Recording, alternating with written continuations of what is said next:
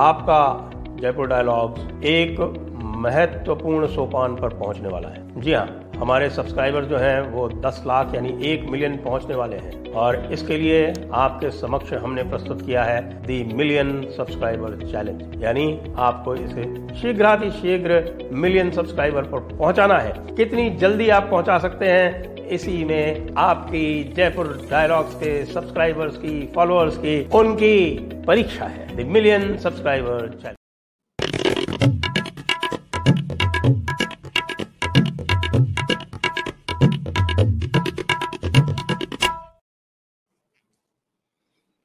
नमस्ते, आप सभी का स्वागत है आज के इस सायंकालीन कार्यक्रम में।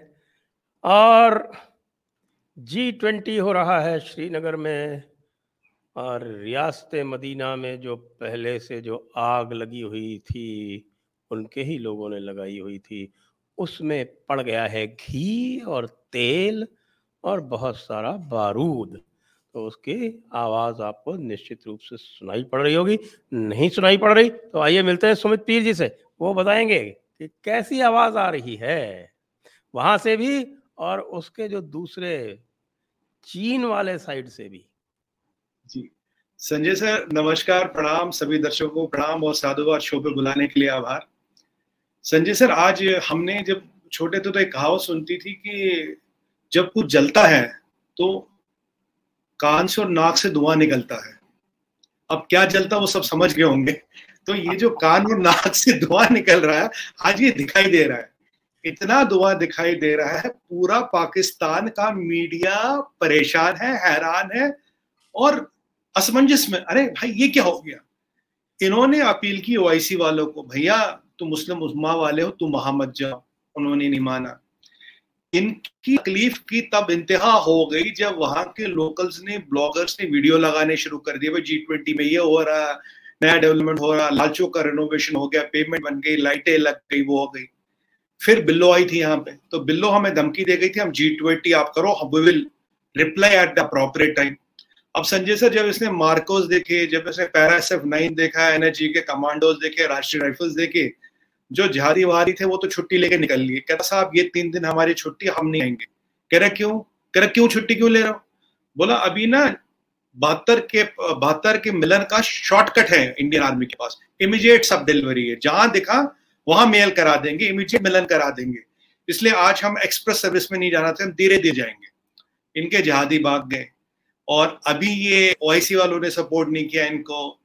इनके अपने मीडिया में पूरी बात हो रही है, वहां के व्लॉगर्स बात करें, वहां जो डेलीगेट्स का स्वागत हुआ, जिस लेवल पे हुआ, जिस लेवल पे लोग दिखे, जिस लेवल पे टूरिस्ट दिखे, जिस लेवल पे आदर सत्कार दिखा, और जहां ललित है तो लोग तो असमंजस में पड़ गए। अभी तो गुलमर्ग भी जाएंगे, अभी तो इनको पूरा कश्मीर दिखाएंगे। वहां आज टूरिज्म भी है, वहां सब कुछ है, इन्वेस्टमेंट आ रही है। यूएई की सबसे ज्यादा इन्वेस्टमेंट आई थी, सऊदियों की इन्वेस्टमेंट आ रही है, ये इनको तकलीफ हो रही है। यार हमें तो 1 बिलियन कोई नहीं दे रहा, भीख मांगते मांगते जूते घिस गए। मतलब अब क्या बोलूं, और भी कुछ घिस गया, बोलना नहीं चाहता, वो घिस गया। आप हमें 1 बिलियन नहीं दे रहे, वहां बिलियंस ऑफ डॉलर्स की इन्वेस्टमेंट कर रहे हैं। ये कैसे हो गया? वहां पे रियासत मदीने के ठेकेदार हम बनते हैं, हम उम्मा का झंडा लेके चलते हैं और काफिरों के यहाँ पैसा लग रहा है।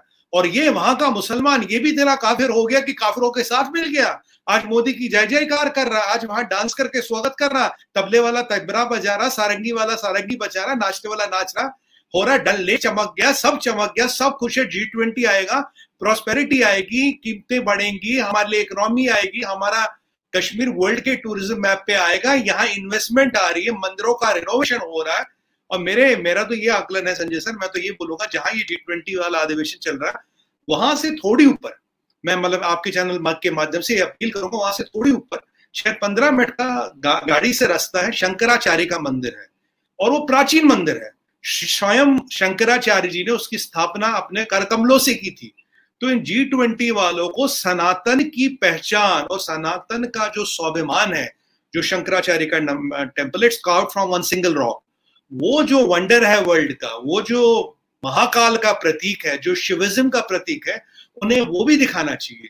उनका इसका भी ज्ञात कराना चाहिए, why Kashmir is epitome of Shivism. Shivism का एपिटोम कश्मीर को क्यों कहा गया है?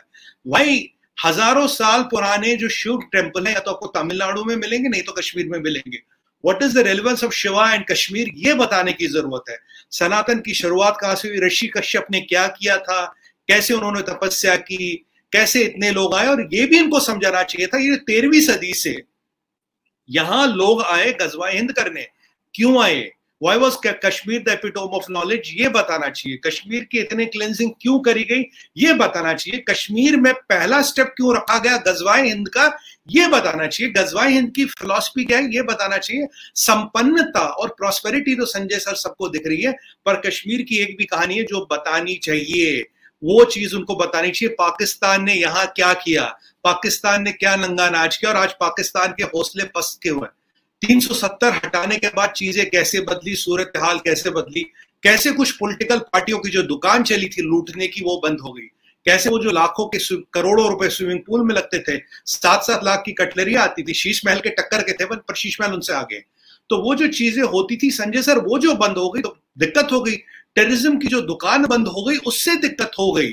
अब जो लोकल आपके साथ है, नाइट क्लब चल रहे, पिक्चर हॉल हाउसफुल जा रहे हैं, होटलों में जगह नहीं मिल रही, होटलों की कैपेसिटी बढ़ाई जा रही, इन्वेस्टमेंट्स आ रहे हैं, ये दिखाना चाहिए। और मेरा आग्रह ये है कि जरूर माननीय गवर्नर साहब, सर आप उनको शंकराचार्य का मंदिर अवश्य दिखाएं, उन्हें पता लगे शिव और सनातन का क्या रिश्ता है, शिव और कश्मीर का क्या रिश्ता है। और ये जो कहते हैं इनके बाप का कश्मीर है, मैं कहता हूं भाई तुम्हारी एग्जिस्टेंस ही 1400 साल की है। वहां जो संजय सर मंदिर है हजारों साल पुराने, कौसर नाग की बात करें, गंगबल की बात करें, मार्तंड सन टेम्पल की बात करें, हजारों साल पुराने भाई। तब तक तो इब्राहिमिक फेथ आई ही नहीं थी जबकि वो मंदिर है। अगर वो इब्राहिमिक फेथ हमारी मार्तंड, हमारा कौसर नाग, हमारा अमरनाथ जी हमारे, तो तुम्हारे बाप का कहां से कश्मीर हो गया। तो ये जिहादी पाकिस्तानियों को समझाएं भाई, तुम तो पैदा ही हुए हो 75 साल पहले, तो कश्मीर तुम्हारा कहां से हो गया। मतलब तुम तो यही कहते ना हमारा तुम्हारा क्या रिश्ता, ला इलाहा इल्लल्लाह, कश्मीर बनेगा पाकिस्तान, यही तो नारा लगता था, कश्मीर बनेगा पाकिस्तान। अगर वहां शिव का है वो जो है बात जी तो ऐसी है कि वो केवल इसी बात पर बहुत प्रसन्न हो रहे हैं कि देखिए तुर्की नहीं पहुंचा, सऊदी अरब ने अभी तक कंफर्म नहीं किया, चाइना ने तो हमारा वो तो है ही, उसने तो बायकॉट कर ही दिया, उसने तो स्टेटमेंट दे दिया। इसको उस लेकर पर भी बड़ी आऊंगा खुशी है, इसको लेकर इनको ये खुशी है कि साहब जो हमारी समस्याएं हैं, जो इमरान खान ने आर्मी की ऐसी तैसी कर दी है, रोज स्टेटमेंट देके और उसको चैलेंज कर रहा है, वो सब जो है वो इस खुशी में काफूर हो गया है। इस खुशी का क्या किया जाए। सर मैं आता हूं इस पे। सबसे पहले आपके शो पे सर आज I want to coin a term, COT, China occupied Tibet. अब हमें चाइना को, अब हमें तिब्बत नहीं बोलना चाहिए, we should call it COT, China occupied Tibet. That is a term I want to coin, because we should now start addressing Tibet as COT। अगर China की इतनी औकात है कि वो कह रहा है कि ये डिस्प्यूटेड टेरिटरी है, तो तिब्बत तुम्हारे बाप का है, इनर मंगोलिया तुम्हारे बाप का है, वो तुर्कमेनिस्तान तुम्हारे बाप का, पमेर वैली किसकी है, शख्सगन वैली किसकी है, पूरा चाइना ही डिस्प्यूटेड है। तुम्हारी तो आइडेंटिटी डिस्प्यूटेड है। तुम्हारे यहाँ तो यही नहीं पता होता कि पिताजी असली कौन है, या चाइना में तो यही नहीं पता लगता ना बहुत बार, दे डोंट नो। और वहां ये बहुत बड़ी समस्या है। चाइना में एक समस्या आ रही है Sanjay sir, they are calling themselves the last generation. इसके बारे में काफी लोग बात नहीं कर रहे। लास्ट जनरेशन का मतलब है वहां की जो नई जनरेशन है, they are not producing babies, बच्चे पैदा नहीं कर रहे। कह रहे यार हमने, हमारे बाप दादाओं ने चाइनीज कम्युनिस्ट पार्टी की गुलामी कर ली, चाइनीज कम्युनिस्ट पार्टी की गुलामी कर ली, बस आगे नहीं, इसके आगे हमें बच्चे पैदा नहीं करने ताकि नए गुलाम निकले। पर नए गुलाम तो पाकिस्तान से आएंगे, उन्हें ये लॉजिक नहीं समझ आता, वो अलग बात है। ये तो चाइना की शरारत है। चाइना की क्या औकात बोलना ये डिस्प्यूटेड है, चाइना तो पूरा डिस्प्यूटेड है। चाइना के किसके साथ डिस्प्यूट्स नहीं, 10 कंट्रियों के साथ बॉर्डर मिलता है, 20 कंट्रियों के साथ तुम्हारे डिस्प्यूट है। तुम मंगोलिया पे ट्रस्ट नहीं करते, तुम हांगकांग पे ट्रस्ट नहीं करते, तुम ताजिकिस्तान पे ट्रस्ट नहीं करते, तुम मकाओ पे ट्रस्ट नहीं करते, माइनस हू लाइन में जो मेनलैंड चाइना है, हू लाइन के इस पार, उसके अलावा तो तुम किसी पे ट्रस्ट नहीं करते। तुम तो कहते हो कि Han Chinese race is destined to rule the world. तो ये पाकिस्तानी किस बात पे खुश हो रहे हैं? ये पाकिस्तानी मुझे लगता है सर किस बात पे खुश हो रहे हैं? ये जो ग्वादर में 1 मिलियन चाइनीज आने थे वो आई नहीं। ये जो इनके चाइनीज जीजाजी दुल्हनों को छोड़ के भाग गए उस पर खुश हो रहे हैं। ये जो चाइनीज लड़के हैं, जो चाइना में 1 चाइल्ड पॉलिसी है, जो मेल फीमेल रेशियो 66-34 है, 66% लड़के 34 लड़के, इसलिए वो दुनिया में, अफ्रीका में, पाकिस्तान में, ताजिकिस्तान, तुर्कमेनिस्तान, हर जगह वो लड़कियां ढूंढ रहे, दुल्हने ढूंढ रहे कि दुल्हनों की मार्केट। आपको क्या लग रहा है कि तो अब जो है, जो चाइना जो प्रोड्यूस करेगा जो आगे बच्चे, वो ब्लैक एंड व्हाइट होंगे या चितकबरे होंगे या खाकी होंगे? सर मैंने तो उनका नाम रखा जो पाकिस्तानियों के साथ होंगे वो पैकेचिनो होंगे।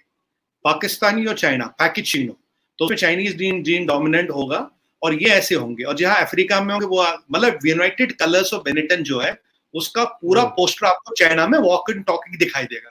कोई दिक्कत नहीं, बिल्कुल मतलब यूनिट ना क्या कहते हैं, unity in diversity, United Colors of Benetton के जो पोस्टर आते थे वही दिखेगा आपको। ये चाइना की नीति है। तुम चाइना के लिए क्यों खुश हो रहे हो? चाइना, अरे ना, अब सर इनको क्या बताऊं, इतने बड़े जाहिल, इतने बड़े अनपढ़ हैं, मदरसे से पढ़ के निकले हैं, इनको ये नहीं पता भैया चाइना अपने इंटरेस्ट के लिए नहीं आ रहा, चाइना तिब्बत के चक्कर में नहीं आ रहा, चाइना पामेर वैली के चक्कर में नहीं आ रहा, चाइना शाक्सगम वैली के चक्कर में नहीं आ रहा, चाइना इनर मंगोलिया के मकर में। पर हाँ, मेरी भी गलती है सर, अब इनके मदरसे में ज्योग्राफी कहाँ पढ़ाते हैं? ज्योग्राफी तो सब्जेक्ट ही नहीं होता, इन्हें पता कहां से होगा? Sorry, my mistake, I apologize. आपकी कोई गलती नहीं भैया, तुम खुश हो चाइना नहीं, अब दुनिया तुर्की तो का। चपटी है भाई, दुनिया तो चपटी है, आप समझ ही नहीं रहे। हाँ, दुनिया बिल्कुल बिल्कुल ऐसी है, दुनिया ऐसी, दुनिया ऐसी। और अर्थ के इर्द गिर्द सन घूमता, सर ये भी नया लॉजिक है ना, अर्थ के इर्द गिर्द सन घूमता, सन नहीं है। हाँ, वो बिल्कुल जमीन जो है वो साकिन है, साकिन मतलब स्थिर है। क्यों है? क्योंकि आप जानते नहीं, यहाँ पर तो उनके नबी हुजूर आराम फरमा रहे हैं, तो उनको कोई डिस्टरबेंस ना हो, इसलिए जो है वो जमीन साकिन है, स्थिर है। और सूरज इसके चारों ओर चक्कर लगाता है, कभी जो है वो गंदे तालाब में सेट हो जाता है, जब देखते हैं ना पश्चिम में जब सूर्य डूबता है तो वो गंदे तालाब में चला जाता है, फिर उसके बाद फिर पता नहीं कैसे वापस निकल के फिर ईस्ट से आ जाता है। तो ये सब चीज़ें जो हैं, ये तो अभी पाकिस्तान में बिल्कुल सही बात है। आपको पता है जिन्नों से उन्होंने बिजली बनाने का तरीका सीखा था, आपको पता है या नहीं पता, ये बताइए मुझे। सर ये चीज आपने मुझे लास्ट टाइम बताई थी, तब से मैं आपको हंस रहा हूँ। आपने रिसर्च नहीं किया उसके ऊपर, ये तो आपने भारी गलती कर दी, इसके लिए तो खुदा आपको माफ नहीं करेगा। सर मैंने, संजय सर, मैंने तो सुना था जिनों की ब्रिगेड इनके पास है, जिनों की बटालियन इनके पास। अब मुझे ये नहीं पता था जिन इतने पढ़े लिखे हो गए, मदरसे में पढ़ के वो बिजली भी बना लेते हैं, जिनों से ये बिजली बना लेते। ब्रिगेडियर बुशरा जो है वो इस जिन्नों की ब्रिगेड को कंट्रोल करती हैं, उसको कमांड करती हैं। बिल्कुल बिल्कुल। इसीलिए तो इमरान खान के सामने मिलिट्री फेल है, आप समझ ही नहीं रहे। मुझे लगता है वो सीओएस नंबर 2 है, मतलब सीओएस नंबर 2 एक तो है आसिम मुनीर है, असली वो है, मतलब वो ऊपर के आती है उनकी, क्योंकि देखिए आसिम मुनीर के पास भी जिनों की रेजिमेंट तो है नहीं, ये दुनिया में एक यूनिक रेजिमेंट है जो इनके पास ही, और तो किसी के पास है नहीं। अब थोड़ी बात टर्की की हो जाए सर, अब ये जो खलीफा है ना, खलीफा अपने आप को कहता है अर्दोगन, मैं बड़ा खलीफा हूँ ये वो। सर इसकी कुछ रियलिटीज बता दूं अपने दर्शकों को। 84% inflation, 84% inflation, one of the highest in the world. Highest inflation Lebanon में पीछे कुछ एक साल थोड़ी बार आई थी, and after Lebanon I think 84% is the highest inflation. Hyper inflation कब की पार कर चुका है। 84% इन्फ्लेशन, आप समझते क्या होता है? बैंक का क्या हाल है? किसी जमाने में जिम्बाब्वे में हुआ करता था कुछ 1000% का। हाँ, मतलब अभी जो हाईएस्ट थी लेबनान में थी, और लेबनान के बाद टर्की में लास्ट ईयर आई थी 84% इन्फ्लेशन, और पहले 6 महीनों में Turkey was highest with 84% inflation. Foreign exchange reserve खलीफा का $12 बिलियन बचा है। खलीफा की हालत पाकिस्तानियों से पतली है। मैं कई बार शो पे बोल चुका हूं, जब ये मुसलमान जो होते हैं ना, ये शासक तानाशाह खलीफा, जब ये फेल होते हैं सर, ये 3 चीजें बोलते हैं, कश्मीर, मुसलमान और इस्लाम। जब ये 3 चीजें बोलने लगे तो आप समझिए कहीं ना कहीं गड़बड़ है, कुछ ना कुछ छुपा रहे हैं। टर्की की खस्ता, टर्की की इकोनॉमी ऐसी है, वो जो पाकिस्तान से भी पीछे है। या तो फिर भी आप पाकिस्तान को कोई ना कोई इधर उधर पैसे दे के खड़ा करेगा, टर्की को कौन खड़ा करेगा? वहां लोगों के पास आटा दाल खाने का पैसा नहीं है, मेडिकल नहीं है, सरकारी अस्पताल नहीं चलता, कुछ नहीं चलता टर्की में। सर इमेजिन 84% इन्फ्लेशन, हमारे यहाँ कहता है हाई तोबा 5.5% इन्फ्लेशन है, मोदी को हटाओ, मोदी जी को हटाओ, इकोनॉमी खराब कर दी। एट 5.6%। अमेरिका में 6 महीने पहले इट वॉज 10.1%, इट वॉज 10.1%। तो I'm just giving a comparison. खलीफा की हालत पतली है, अब वो क्या कर रहा है, इसीलिए वो वहां आ नहीं रहा। मुझे तो ये लगता संजय सर उसके बाद भी जहाज और पेट्रोल के पैसे नहीं होंगे, इसीलिए नहीं आया होगा, क्योंकि 84% इन्फ्लेशन। वो तो इसलिए नहीं आया होगा, उसका तो इलेक्शन चल रहा है ना, वो पहले राउंड में हाँ, 1:1। उसका जो है वो रन ऑफ होना है 1:1। को। तो वो तो इलेक्शन के बीच में फंसा हुआ है, तो वो तो वैसे भी कैसे आता। और नहीं, और उसको जो ये लोग ऐसा दिखा रहे हैं कि साहब अरे टर्की नहीं आया, टर्की नहीं आया। अरे वो एर्दोगान जो है वो अपनी जान से फंसा हुआ है और वो कह रहे हैं कि वो नहीं आया। तो कैसे, क्या बताएं इनको। तो वैसे पाकिस्तान में आजकल क्या चल रहा है, आप देख रहे हैं क्या? सर, पाकिस्तान में सर्कस चल रहा है। जो आपने लास्ट टाइम एक तो टर्म आप यूज जरा की थी। हमें इमरान हाँ, खान के, वो तो क्योंकि आजकल रोज स्टेटमेंट देता है, तो जरा हाँ, बताएं पिछले 3-4 दिन से क्या बोले जा रहा है वो। हाँ, मैं इस पे आता हूँ। आपने संजय सर लास्ट टाइम बड़ा अच्छा वर्ड यूज किया था, political PSL. Political PSL Pakistan का बिल्कुल बढ़िया चल रहा है। इमरान खान का स्टेटमेंट है, अब तो कह रहा मैं एनएबी के सामने पेश होगा। अब ये कहता कि अब इमरान खान ने नवाज शरीफ को बोला डकैत, मैं इन डकैतों के सामने पेश नहीं होगा। वो इसको चोर कहता, वो उसको डकैत कहता। अब यहाँ चोर कौन, डकैत कौन? अब वो कहता कि मैं जुडिशरी की बात मानूंगा, कभी कहता नहीं मानूंगा, कभी कहता मैं जेल जाऊंगा, कभी कहता नहीं जाऊंगा, कभी कहता कि भाई तुम्हारे पास पावर ही नहीं है, तुम मुझे वहां बुलाओ। अब कहता मैं एनएबी के सामने जाऊंगा, फिर कहता कि मैं मिलिट्री। अब इनकी कोशिश क्या चल रही है, इमरान खान को मिलिट्री कोर्ट में लाना। मिलिट्री कोर्ट में लाने के बाद इसको 2 ऑप्शन देंगे, बेटा या तो तू निकल ले, या तुझे हम जेल में डाल देंगे। 3-6 महीने तक तो सेफ रहेगा, 3-6 महीने तक कुछ नहीं होगा। 6 महीने बाद कौन सी दुर्घटना घट जाए पाकिस्तान के जेल में कुछ नहीं पता। यहाँ हर तरह के प्राणी बंद है, आतंकवादी है, ये होमोसेक्सुअल्स है, ये जिहादी है, ये वहाबी है। अब किसका दिमाग कब पलट जाए, कौन क्या कर जाए, कोई गारंटी थोड़ी ना उसकी। तो इस चीज से इमरान खान को लग रहा है डर। और अब 2 चीजें और हुई है। अब इसका जो वीडियो था ना, इसने जो वो अमेरिकन सेनेटर ब्राउन, जो लेडी है वो मोरनी ब्राउन, उसको कॉल किया था। अब वो वीडियो हो गया लीक। अब अमेरिका कह रहा भैया तुमने इसमें जूम में इन्फ्रिंज करके, आसिम मुनीर एंड कंपनी, तुमने ये क्लिपिंग रिकॉर्ड की है और लीक करी है। Now you can not land in America because it is infringement of America's rights and privacy का जो लॉ है, ये उसका इन्फ्रिंजमेंट है। तो आसिम मुनीर तो सर वहां परेशान हो गए, बिल्लो वहां परेशान हो गई, शहबाज शरीफ वहां परेशान हो गया, अमेरिका भीख मांगने जाए तो कैसे जाए, ये पंगा कर लिया। दूसरी तरफ से ये नियाजी कह रहा था कि भाई अमेरिका मुझे हटा रहा है, अमेरिका मुझे गिरा रहा है, अमेरिका ने मुझे तंग किया। आज उन्हीं अमेरिकनों को फोन के कह रहा है Brown why don't you say something, जो अगर तुम बोलोगे तो तुम्हारे कहने में बड़ा वेटेज होगा, मैं बच जाऊंगा। और उधर बुशरा से बीबी कई जो डिप्लोमेट हैं जैसे जलील जालिम खलीलजाद वगैरह और भी एक दो हाँ, हैं, मैंने देखा वो तो बड़ा सपोर्ट कर रहे हैं इमरान खान को। बिल्कुल सपोर्ट कर रहे हैं सर। और एक और चीज मैं आपको बताऊं, आज ये भी खबर आई है, 2 खबरें और है। एक, इसने जो वहां एक पीआर एजेंसी हायर करवाई है अपनी बीवी जमीमा गोल्डस्मिथ के थ्रू। अब उस PR agency is run by ex chief of CIA. अब देखिए, रात रात में इसने लास्ट टाइम जब इसको निपटाने का पूरा अरेंजमेंट कर दिया था पाकिस्तानी आर्मी ने, लास्ट टाइम क्या बोला था, एसएसजी के कमांडो लाए, 2 कैंप लगाए, अब इसको निपटाने का पूरा अरेंजमेंट हमने कर दिया। इसने रात रात में अपनी वाइफ के थ्रू अरेंज करवाया और वहां के 60 सेनेटर, जिस रात इसको निपटाने का प्रोग्राम था, आसिम मुनीर ग्रीन लाइट की वेट कर रहा था और इसने बोला ये मेरी आखिरी रात है, आज तो मुझे मार रहे हैं। एसएसजी के कमांडो लागे, 2 टेंट बाहर लगाए और एक जो कमांड कंट्रोल ग्रुप है उसे तो आसिम मुनीर खुद मॉनिटर कर रहा है, क्योंकि आसिम मुनीर को तो इसे पर्सनल खुंदक है। तो अब रात रात में 60 अमेरिकन सेनेटर चिट्ठी लिखते हैं एंथनी ब्लिंकन को। एंथनी ब्लिंकन को चिट्ठी लिख के लिखते हैं, भैया पाकिस्तान में ह्यूमन राइट इज वायलेटेड। अगर पाकिस्तान में ह्यूमन राइट वायलेटेड था तो तुम्हें अभी याद आया?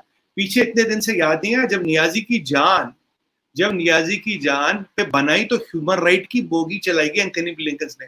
अब वो बोलेगा देखो भैया 60 सेनेटरों ने लिख दिया human rights are violated, you can not kill this man, तुम इसको नहीं मार सकते, तो तुम्हें इससे कोई ना कोई बात करनी पड़ेगी, आप वहां से बाहर चला जाएगा। अब इसको डर क्या लग रहा है, आज इसके 3 और लीडरों ने पार्टी छोड़ दी। ठीक है सर, इसका एक दोस्त था, if I remember the name correctly, Jahangir, I can't remember the full name.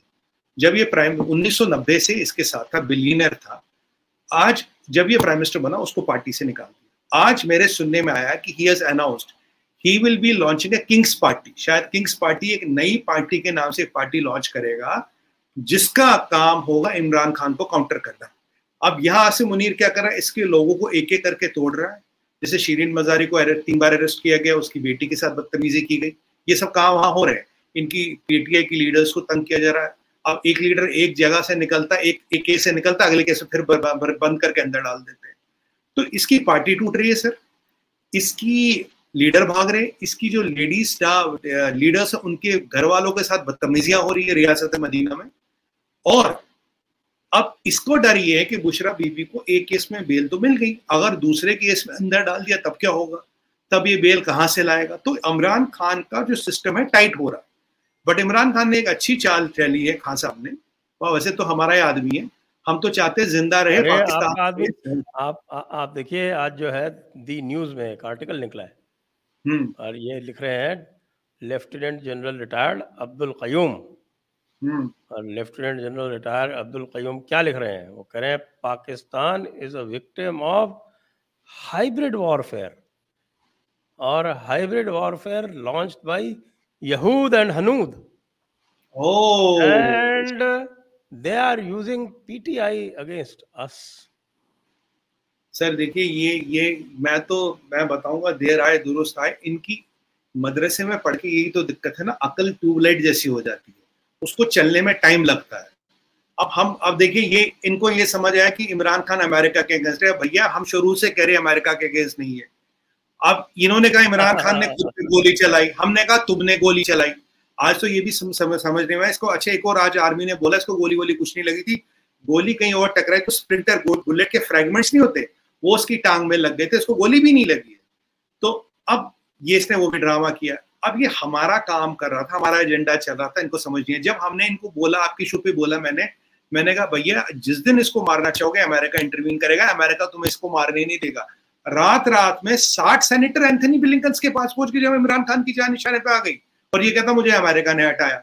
Black मोरी को ये फोन करता है, जो लेडी अमेरिकन सेनेटर है, उसको ये मोरी को ये फोन करता है, कहता तुम बोलो, तुम्हारे बोलने का वजन है और अमेरिका ने इसको हटाया। अब India is the tiger of Asia, ये बोलता हम इसके साथ हैं। अब ये बताइए, ये जो इमरान खान है, ये जो इमरान खान क्या होता है, आप बोलते रहिए थोड़ा एडजस्ट करें। ये जो इमरान खान है, इससे बड़ा दोगला कुछ नहीं है। He has been doing and working on our agenda, our interest. अब मुझे नहीं पता इसके इंटरेस्ट क्या है क्या नहीं, बट हमारे एजेंडा हमारे इंटरेस्ट पे चाहता है। और मेरी ईश्वर से कामना यही है, ये आदमी जिंदा रहे, सही सलामत रहे, पाकिस्तान में रहे, उनकी वाट लगाता रहे, रोज हड़ताल करवाता रहे, रोज पंगे डालता रहे, और बिल्कुल ये सही सलामत रहे। Americans are doing the right thing by keeping him alive. इसको जिंदा रखना जरूरी है सर। देखिए, जब तक ये लोग आपस में बिजी रहेंगे, हमारी तरफ तो कोई नहीं आएगा ना। तो इमरान खान इनको गाली दे, इमरान खान को गाली दे, आज बिल्लो कुछ बोले, कल बिल्लो कुछ बोले। अब ये बाय द वे बिल्लो रानी भी नहीं दिख रही, पता नहीं कहाँ भाग गई है, कहीं इधर उधर गई होगी लेक्चर देने। बट संजय सर, मजे की बात ये, इमरान तो हमारा डिकॉय है। जब तक इमरान इन्हें बिजी रखेगा, न ये मुल्क तरक्की करेगा, न इस मुल्क में शांति आएगी, न इस मुल्क में प्रॉस्पेरिटी आएगी, और न ही ये मुल्क अपने इंटरनल लफड़ों से कभी निकल पाएगा। आप मुझे बताइए, इतना इफेक्टिव एजेंट जिसको हम पैसे भी नहीं देते, जिसको हम हेल्प भी नहीं करते, इतना इफेक्टिव एजेंट हमें मिलेगा कहाँ पे? Where will we get such a effective agent who will work so brilliantly for our interest? और हम तो चाहते हैं इमरान खान सही रहे, सलामत रहे, रोज कुछ ना कुछ पंगा डाले, रोज इसको पकड़े, वो इसको पकड़े, कल जेल हो, कल निकले, फिर एहतजाज हो, और वो क्या नाम है, वो लास्ट टाइम तो वो क्या नाम था, वो क्या वो मौलवी, एहतजाज भी जाहिराना होना चाहिए। हाँ, फजलुर रहमान तो सर लास्ट टाइम टैंकर पे चढ़ गया, और टैंकर में साथ में चढ़ गई वो, सॉरी कंटेनर पे चढ़ गया, और कंटेनर पे चढ़ गई मरियम शरीफ। मैं कह रहा ये तो इमरान खान का पेटेंट है, कैसे कर रहे हो आप? तो खुलेआम चोरी कर रहे हो भाई। मतलब टैंकर पे चढ़ के रास्ता, कंटेनर पे चढ़ के रास्ता रोकना तो इमरान खान का स्टाइल है। ये मरियम शरीफ भी सीख गई। अच्छा, इमरान खान ने एक बार उनको नानी कहा था, नानी जान। अब खुद तो इसको बड़ा अपने को यंग लगता, 70 साल उम्र हो गई सर, वैसे माशाल्लाह जवान है ये, खुद तो अपने को यंग लगता, उनको कहता तुम तो नानी जान हो, ये उनको कहता। इसका तो काम ही ऐसा था कि इसको तो जवान रहना ही पड़ेगा ना। हाँ, बिल्कुल। मेरा इशारा तो वही की तरफ था, इस लाइन में तो जवान रहना पड़ता है ना। अब सर देखिए, अब लोग तो ये भी कहते हैं, मेरे को नहीं पता, मैंने तो ये भी सुना है कि जो जमीना गोल्डस्मिथ थे, इसकी जो धर्म पत्नी है, अफेयर तो इसको उसकी माँ के साथ था, शादी बेटी से कर ली। आपने भी सुना होगा, ये अफेयर तो माँ के साथ था, रिलेशनशिप में भी माँ के साथ था, शादी बेटी के साथ कर ली। अब ये सर बात तो है इसमें कुछ, आप बताइए, ऐसा मतलब काम करना, फिर दूसरी शादी कर ली, फिर तीसरी भी कर ली, और अब ये जो ऑडियो क्लिप्स आए थे ये भी वायरल हो रहे, अभी तो 2-4 ही निकली है। अब तो हम वेट कर रहे हैं, अगर आपका शो मुझे पता ये साजिश तो इसके साथ साजिश हुई ना, यहूदियों ने इसके साथ साजिश की, दिखाया किसी और को और शादी किसी और से करा दी। अच्छा अच्छा अच्छा, ये भी हो सकता है। अच्छा, बुरके के पीछे क्या, ये नहीं पता।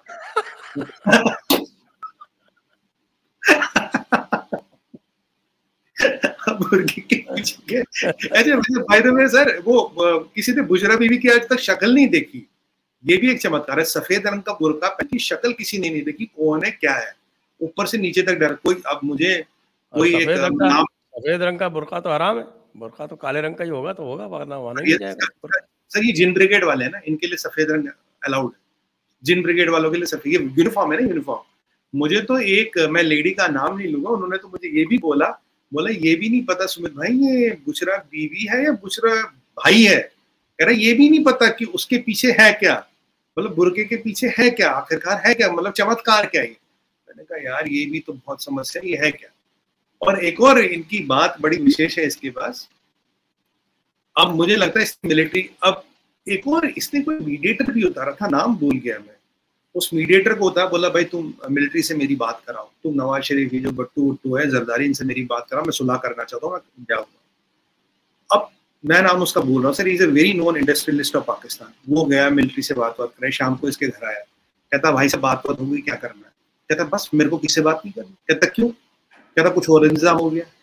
आप देखिए कहीं ना कहीं अमेरिका का सपोर्ट इसको तो है, कहीं ना कहीं सीआईए का सपोर्ट तो इसको है। और मैंने पहले ही बोला था, तो देखिए चाइना का जब अभी फॉरेन मिनिस्टर पहुंचा था वहां पे, तो वो तो यही कह रहा था इनसे कि भाई आप तो इमरान खान की ऐसी तैसी करो, हम तुम्हारे साथ हैं, और बिल्कुल मैं तो शुरू से करूं, और थोड़ी हमारी गुलामी करो, थोड़े हम और तुमको पैसे दे देते हैं, हम अब रेलवे लाइन बना देते हैं, और उसके एवज में तुम हमको और ज़मीनें दे दो, और आधा पाकिस्तान हमारे पास गिरवी रख दो। ये इस तरह की तो डील चल रही थी। बस इसको हटा दो, क्योंकि ये जो है, ये हमारा सीपेक जो है, इसको अपोज करता है। इमरान खान ने सीपेक की बहुत वाट लगाई, इनके साथ जो इनके जो एग्रीमेंट्स थे वो आईएमएफ को दे दिए। तो इस वजह से चाइना तो इमरान खान के खिलाफ है ही, तो फिर नेचुरली अमेरिका इसको सपोर्ट करेगा। तो ये तो पूरी तरह से मुझे लगता है कि यहूद हनूद की साजिश है, जिसमें इमरान खान को वो यूज कर रहे हैं। और दूसरी एक और प्रॉब्लम हो गई, उसको समझिए आप। वो मोदी जी ने इनके कोड़ में खाज और डाल दी। वो सारा का सारा नार्को वाला जो पैसा था, वो इन्होंने 2000 रुपए के नोट में रख रखा था। वो उसमें भी बात करेंगे सर, वो भी बड़ा इंटरेस्टिंग टॉपिक है सर। एक चीज मैं आपको एक बताऊं, लोगों को पता होना चाहिए, जो इसकी वाइफ है जमीना गोल्डस्मिथ, अब ये यहूद और हनूद वाला आपका लॉजिक बिल्कुल ठीक है। क्यों? देखिए हनूद में तो हम ही आ गए, अब यहूद, ऐसे क्रिश्चियन भी हनूद ही हो गए वैसे। अब यहूद है, इसकी वाइफ तो ज्यू है ना, जमीना गोल्डस्मिथ, उसकी रिश्तेदारी है रॉथशाइल्ड के साथ, they are related to Rothschilds, Rothschilds भी ज्यू है। अब रॉथशाइल्ड्स आए थे पाकिस्तान को सौदा कर गए, फिर इंटरनेशनल एटॉमिक एजेंसी वाले लोग आए, फिर अमेरिकन एम्बेसी से 50 गाड़ियां चली, पैराडाइज पॉइंट गई, वहां उनमें कुछ माल आ गया, गार्ड्स ये जो इनके क्या इनको रेंजर्स उन्हें प्रोटेक्शन दे रहे थे, वापस अमेरिकन एम्बेसी गई 2-3 घंटों बाद। ये आज तक कोई नहीं बोला इनके चैनल से उन गाड़ियों में क्या था। तो इसका तो यहूदों से रिलेशन है, इसके जो बच्चे हैं वो तो आधे यहूदी हैं, उसमें तो कोई डाउट नहीं है, आधा खुद उनका यहूदी है। क्या इसकी भाई जमीना गोल्डस्मिथ यहूदी नहीं है? बिल्कुल है। इसके आधे बच्चे यहूदी नहीं है? बिल्कुल है। क्या वो रॉथशाइल्ड के रिश्तेदार नहीं है? बिल्कुल। क्या रॉथशाइल्ड पाकिस्तान नहीं आया था? बिल्कुल आया था। क्या इंटरनेशनल एटॉमिक एनर्जी वाले नहीं आए थे? अमेरिकन एम्बेसी कारवां नहीं किया था? बिल्कुल किया था। ये सारी कहानी है। और जब पाकिस्तान का चाइना का फॉरेन मिनिस्टर वहां आया तो उसने क्या बोला संजय सर? उसने बोला I want political stability in Pakistan. तो उसको बोला, वो मुनीर मिला था और ये शरीफ बोला भैया क्या चाहिए? कहता पॉलिटिकल स्टेबिलिटी चाहिए। कह रहा क्यों? कह रहा जमीनों, गुलामों की जमीन और गुलामों की जमीन चलती रहे, हमें ये सब चाहिए। तो उसने बोला भैया ये इमरान खान नियाजी ये शांति नहीं होने लगा। कहता ठोक दो। तो बोला ऐसे थोड़ी ठोकेंगे, तो पैसे दो। तो पहले ठोकने के भी पैसे लिए होंगे इन्होंने, ये पैसे लेते ना हर चीज के। इनका एक आर्मी जनरल था सर, उसे 25 या 250 मिलियन यूएस से मिले, यूएस में रहता आजकल, जिसने उसामा का नाम पता दिया था। एक कर्नल, ये नाम भूल गया मैं उसका, वो दोनों अमेरिका में रहते हैं, उन दोनों ने अच्छे खासे रईस बन गए। तो इन्होंने लिए चीनियों से पैसे, पर्सनल पैसा, सुपारी। और मुझे बताइए बिना तैयारी के, बिना बंदोबस्त के इन्होंने नियाजी पे हाथ डाल दिया। और आगे क्या हो हम सबने देखा, क्या तांडव मचा वो हम सबने देखा। तो जब तक चीनियों का इनको गो अहेड नहीं था, चाइना से डील यही थी, ठीक है आप हमें डिप्लोमेटिक कवर फायर देना, देखो अमेरिका आएगा, इंडिया भी बोल सकता है, दाएं बाएं से दिक्कत आएगी, उन्होंने बोला हम कवर फायर देंगे। अब चीनियों का मुंह नहीं खुल रहा, अब वही चीनियों का मुंह नहीं खुल रहा है, इनको यूज करके उनका मुंह नहीं खुल रहा। अब यहाँ पर दूसरी दिक्कत क्या होगी, मैं शुरू से कहता रहा सर, ये चार्टर्ड प्लेनों में क्या ले जा रहे हैं। अभी पीछे खुलासा हुआ कि भाई ये तो पाकिस्तानी जो आईएसआई है इसके पहले वाला जनरल, और ये तो नोट छापते हैं। वो एक कहा पंजाब में एक प्रोविंस है, वहां उन्होंने प्रेस लगा रखा कैंट के अंदर, वहां तो ये नोट छापते हैं। इन्होंने 18 बिलियन तो पाकिस्तानी नोट छापा नदीम अंजुम ने, करीब 6 से 8 बिलियन वर्थ की फॉरेन करेंसी छापी डिफरेंट कंट्रीज की। अब ये बेचारे क्या कर रहे थे, मतलब ये जो आईएसआई वाले हैं ये केवल बाकियों को हिट नहीं करते, अपनी भी काउंटरफिट करेंसी बनाते, असली करेंसी लाते हैं, गोल्ड में कन्वर्ट करा के सोना ये दुबई या यूरोप पहुंचा रहे थे। तभी तो 200-300 चार्टर्ड फ्लाइटें जा रही थी, उनमें क्या कह रहा था, उनमें सोना ही तो निकल रहा था इनका। और अब इन्होंने एक और किया, अब आप एनसीबी की रिपोर्ट अभी देखे, जो उन्हें एनसीबी का स्टेटमेंट आया है, 25,000 करोड़ के ड्रग इस साल पकड़े। 25,000 करोड़ सर, जो पीछे बोट पकड़ी थी 12,000 करोड़ का ड्रग तो उसमें था। और अच्छी बात यह कि एक जो मदरशिप थी, सो कॉल्ड मदरशिप, वो तो सिंक कर दी ना हमारे मार्कोस ने, उनको तो नेस्तनाबूद कर दिया। अब ये बताइए उसमें कितने पाकिस्तानी थे और कितने हजारों करोड़ का ड्रग था उसमें। अब इन्होंने एक और चीज की थी, अब मैं आपको एक और चीज इंटरेस्टिंग बताता हूँ सर। हमारे देश में जो गोल्ड का कंजप्शन है 780 टन है, 780 टन, 340-350 टन हम इंपोर्ट करते हैं। उससे लगभग उतना ही सोना 2 नंबर के तरीकों से स्मगल्ड कर होके इंडिया आता है। बॉम्बे एयरपोर्ट जो है, बॉम्बे एयरपोर्ट में 10 से 12 कंसाइनमेंटें पकड़ी गई, one of the biggest gold hauls अभी बॉम्बे एयरपोर्ट में पकड़ा गया। ये सोना आता सर अंडमान से, या था गुजरात से, या था केरला से। आपको याद होगा केरला गवर्नमेंट के भी कुछ अधिकारी इस विषय में पीछे पकड़े गए थे, जांच उन पे हो रही थी। अब संजय सर होता क्या था, जो सोना आता था, ये बेचते थे, जहां भी बेचते थे, उन्हें कहते थे हमें 2000 के नोट चाहिए, हम छोटा पैसा नहीं लेंगे, 2000 के नोट चाहिए। तो जो ड्रग स्मगलर थे इन्हें 2000 के नोट चाहिए था, ये जो गोल्ड स्मगलर था इसको 2000 का नोट चाहिए था, ये दो आंदोलन जीवी थी इन्हें 2000 का नोट चाहिए था। जो इत्र के मित्र पकड़े गए हमारे लखनऊ कानपुर में, ये भी 2000 के नोट वाले थे। जिन्होंने चुनाव के लिए पैसा रखा था 2000 का नोट रखा था। अब ये जो फाइनेंसर थे अमृतपाल वगैरह के, इनके पास 2000 के नोट थे।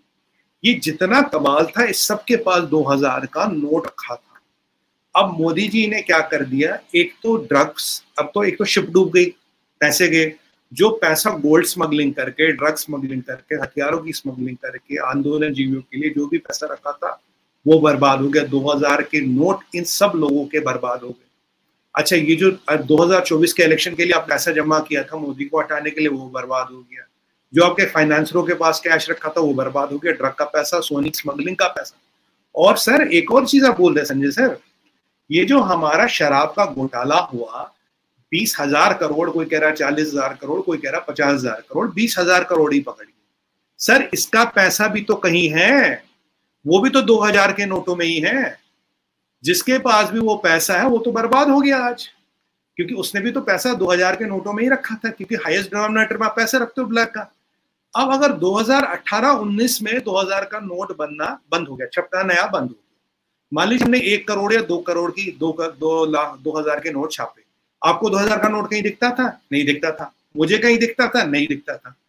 पर किसी के पास तो 2000 का नोट था, उड़न छू तो नहीं हो गया ना, बैंक में नहीं था, एटीएम में नहीं था, आपके पास नहीं था, मेरे पास नहीं था, कॉमन आदमी के पास नहीं था, हमारे देखने वाले भाई बहनों दर्शकों के पास नहीं था। संजय सर 2000 का नोट कहीं तो था, तो जिसके पास वो 2000 का नोट था उसकी तो वाट लग गई, उसकी तो वाट लग गई। और ये जो प्रिंटिंग प्रेस नदीम अंजुम चला रहा था, क्योंकि प्रिंटिंग का धंधा नदीम अंजुम चलाता है, ये जो प्रिंटिंग प्रेस नदीम अंजुम चला रहा था उसकी वाट लगी। उसने सोचा कि वक्त रहते करेंसी बाहर निकाल लो, फिर क्योंकि जो करेंसी डायरेक्ट तो आती नहीं, पहले दुबई भेजेंगे, दुबई से नेपाल भेजेंगे, नेपाल के थ्रू यूपी बिहार से होती हुई आती।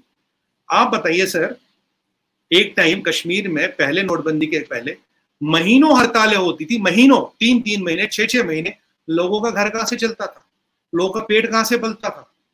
फर्जी करेंसी से। एटीएमओ तक में फर्जी करेंसी आ गई थी, बैंकों तक में फर्जी करेंसी आ गई थी। जब से नोटबंदी की, ये जो कश्मीर में जो पत्थरबाज थे, जो निजाम मुस्तफा के लिए पत्थर लगाते थे, उनकी दुकानें बंद क्यों हो गई? हुर्रियत की दुकान बंद क्यों हो गई?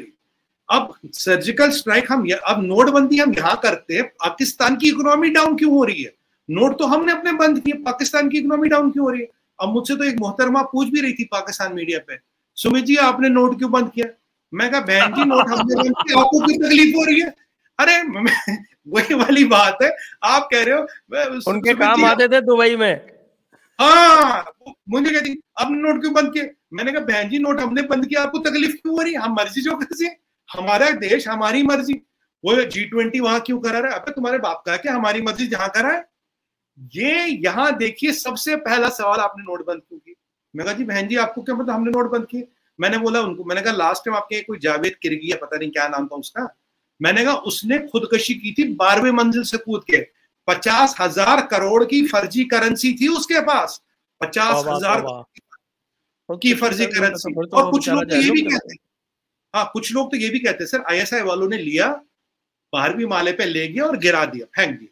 अब मैंने कहा देखो अब यहाँ नोटबंदी हो गई, वहां कोई खुदकशी ना कर ले, बाद में ये मत कहना मैंने बताया नहीं।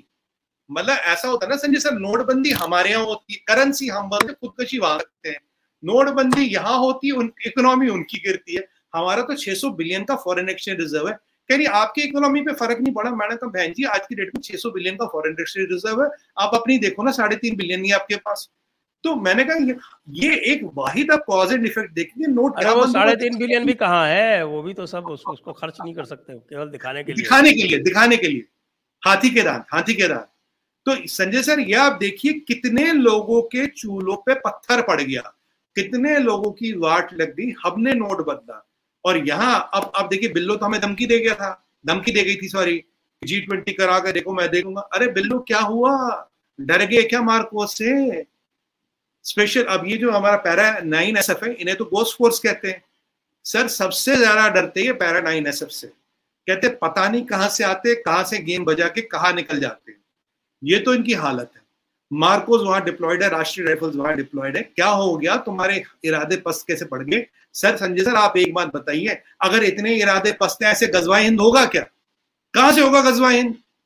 ये ऐसे तो चलेगी नहीं बात। ये तो डर गए, घबरा गए, हमने कुछ फौज डिप्लॉय करती, घबरा गए। गजवा हिंद के लिए तो सबको आना पड़ेगा, 13वीं सदी से लोग आ रहे हैं। अरे कुछ तो सोचो, मतलब आप ये क्यों आ रहे हो? आप यहाँ मतलब ऐसे नहीं, ऐसे बात नहीं बनेगी। ये तो बहुत गलत बात है। दिल बैठ गया बेचारों का, गजवा हिंद नहीं हो पा रहा है। और गजवा हिंद करने के लिए उनको जो है वापस घोड़ों पे जाना पड़ेगा, क्योंकि टैंकों के लिए और बख्तरबंद गाड़ियों के लिए तो तेल नहीं है। तो अब घोड़ों की तलाश में जाएंगे। अभी घोड़े भी नहीं मिल रहे हैं, तो उनके जो गधे हैं उनको पेंट करके उसको घोड़े बनाने का इस टाइम पे काम चल रहा है। पर सर गधों के लिए घास भी तो चाहिए। जानते हैं गधे उनके खूब है, गधों की एक्सपोर्ट करते हैं वो। अच्छा एक चीज, एक बड़ी चीज मैं, फॉरेन एक्सचेंज अर्नर है गधा एक्सपोर्ट। हाँ कुत्ते भी सर, गधा और कुत्ता, मौलवी साहब तो दोनों की बात कर रहे थे, गधे और कुत्ते दोनों एक्सपोर्ट कर लो। और चाइना में गधियां भेज रहे हैं, चाइना में गधे नहीं भेजते, गधी भेजते। अच्छा चाइना का वहां भी गधियां चाहिए उनको? अच्छा ये गड़बड़ है, मतलब ये चीनी बहुत खराब है सर, इनकी नजर बहुत खराब है, इनकी नजर बहुत खराब है। गधी को भी नहीं छोड़ते, गधी को भी नहीं छोड़ते। हाँ मैं तो ये कहने वाला, नजर बहुत खराब है चीनी। अच्छा एक किसी से मेरी बात हो रही थी, कह रहा था सुमित भाई आज से 30-40 साल पहले तो बात हो रही थी अखंड भारत की, कि कभी पाकिस्तान कमजोर होगा, कभी भारत मिलाएगा उसको, ये होगा। कह रहा आज तो वो, ये पाकिस्तानी है सर, कह रहा आज तो वो इरादे खत्म हो गए। मैंने कहा क्यों, आज क्या हो गया? कह रहा यार तुम 25 करोड़ जहादी होगा क्या करोगे? अब तो भारत भी कहता हमें नहीं चाहिए 25 करोड़ जहादी, जहां बैठो वहीं बैठो, आपस में लड़ो बड़ो, कोई नहीं चाहिए। मैं कहा तुमने तो रोहिंग्या को पासपोर्ट दे दिए। कहते क्या करे, सऊदियों ने कह दिया हमने दे दिया। मैंने कहा अच्छा। मैंने कहा यार तुम एक बताओ कितनों की नौकरी करोगे यार? अमेरिकनों की नौकरी कर चुके हो, यहूदियों से पैसे मांग चुके हो, सऊदियों की नौकरी कर चुके हो, फ्रांस की, इटली की। मैंने कहा हमारी भी कर लो यार, हम भी कुछ पैसे दे देंगे, क्या दिक्कत? एक आइडिया मैं दे सकता हूँ, क्योंकि ये तो मोमिन लैंड है भाई, पाक मोमिनों की लैंड है। तो हमारे यहाँ भी बहुत से मोमिन हैं इस लायक जिनको वहाँ भेजा जा सकता है। तो हम उन मोमिनों को भी दे देंगे इनको, और उनको ये रखें सऊदी अरब की तरह, और 2-4 करोड़ यहाँ से ले जाएं, साथ में हम उनको पैसे भी दे देंगे। हाँ तो पता चला कि हमारा भी सरदर्द कम, और इनको जो है वो और मिल जाएंगे मुजाहिदीन। नहीं, और सर ये जो आज 25 करोड़, अब देखिए पूरी दुनिया आज ये मानती है ये 25 करोड़ जिहादी है। मदरसों में बुक्स का रेडिकलाइजेशन करके, इस्लामाइजेशन करके, अब हिस्ट्री की आप किताब खोलो, अब जो फिजिक्स की किताब खोलो, बोलो एज पर कुरान ये सब गलत है, इसमें कुछ नहीं लिखा, बट ये साइंस है इसलिए हम पढ़ा रहे हैं। जब आप टेक्स्ट में ही लिखते हो it is not as per Quran, this is not what Quran agrees with, तो बच्चों को आप पढ़ा के उसे तो लग रहा है वक्त है। अब केमिस्ट्री में आप ऐसे लिखोगे, मैथमेटिक्स में आप ऐसे लिखोगे, अब जैसे कि वो बताते हैं कि जो नंबर है वो अरबों ने इन्वेंट किया, 0 अरबों ने इन्वेंट किया। अब इनको मैंने एक पाकिस्तान के शो में बोला, मैंने कहा भाई आपको ये गुमान क्यों है कि हिस्ट्री जो है 1400 साल पहले शुरू हुई, ये आप क्यों नहीं मानते भैया, हिस्ट्री बहुत पहली है। मैं तो आज ये इंसिस्ट करूंगा, आपके चैनल के माध्यम से मांग करूंगा, अनंतनाग दिखाएं इनको, कौसरनाग दिखाएं, गंगाबल दिखाएं मार्तंड का टेम्पल बताए, शिव सनातन का कश्मीर से रिश्ता क्या है, ऋषि कश्यप का कश्मीर से रिश्ता क्या, वो दिखाना चाहिए हमें दुनिया को। और ये बता, जब तक इब्राहिमिक फेथ पैदा नहीं हुई उससे पहले शिविज्म यहाँ था, उससे पहले शारदा माता के मंदिर यहाँ थे। जहाँ शिव और शारदा है वहां पे वो कश्मीर तुम्हारे बाप का कहां से हो गया भाई? सर ये बताइए ना, जहाँ शिव और शारदा तुम्हारे बाप का कहां से हो गया? या तो तुम सनातन में आ जाओ, सनातन में आ जाओ, तुम्हारा भी हो जाएगा। बाप तो इनको तभी तलाश करने पड़ेंगे। अच्छा, आप किस बाप की बात कर रहे हैं? बाप नंबर 1, बाप नंबर 2, बाप number 3 up to the level of infinity. इसलिए इनको बाप का इनका पता ही नहीं है। नहीं, अब आइए हम दर्शकों के प्रश्न ले लेते हैं। कुछ दर्शकों के प्रश्न एक लास्ट चीज बोलूं, एक चीज लास्ट बोलूं सर, इनमें और चीनियों में एक कॉमननेस लग रही है मुझे, इसीलिए दोस्ती गहरी, क्योंकि उनको भी बाप का पता नहीं होता। सच कह रहा हूँ, चाइना में दे रहा हूँ उनके बाप कौन है, कोई भी हो सकता है, ईश्वर की कृपा है, कोई टेंशन नहीं है वहां, वो तो पूछते भी नहीं, जो है ठीक। यहाँ भी लगता है एक सिमिलैरिटी आ गई, अब चीनियों ने इनसे सीखा है, इन्होंने चीनियों से सीखा, मतलब दोस्ती अच्छी है, पक्के दोस्त। कहते हैं ना इंग्लिश में, birds of same feather flock together. ये आपने बड़ी अच्छी सिमिलरिटी बताई संजय सर। और दर्शकों को एक ब्रेकिंग न्यूज दे देता हूं कि मध्य प्रदेश सरकार ने मंदिरों को फ्री करने का अनाउंसमेंट कर दिया है, घोषणा कर दी। हर हर महादेव, शिव शंकर, जय शिव शंकर। बहुत आइए बहुत दर्शकों के बढ़िया। प्रश्न ले लेते हैं। तो इससे दर्शकों से अनुरोध है कि कृपया इस वीडियो को शेयर करें, लाइक करें, और हमारी मर्चेंडाइज, और ये मर्चेंडाइज जो है ये मिलियन सब्सक्राइबर के उपलक्ष्य में इसको 30% डिस्काउंट दिया जा रहा है। अब मिलियन सब्सक्राइबर तक जैसे चल रहा है, और इस समय से लेके 30% डिस्काउंट चलेगा जब तक मिलियन सब्सक्राइबर नहीं हो जाते। तो आप इसका तुरंत लाभ उठाएं।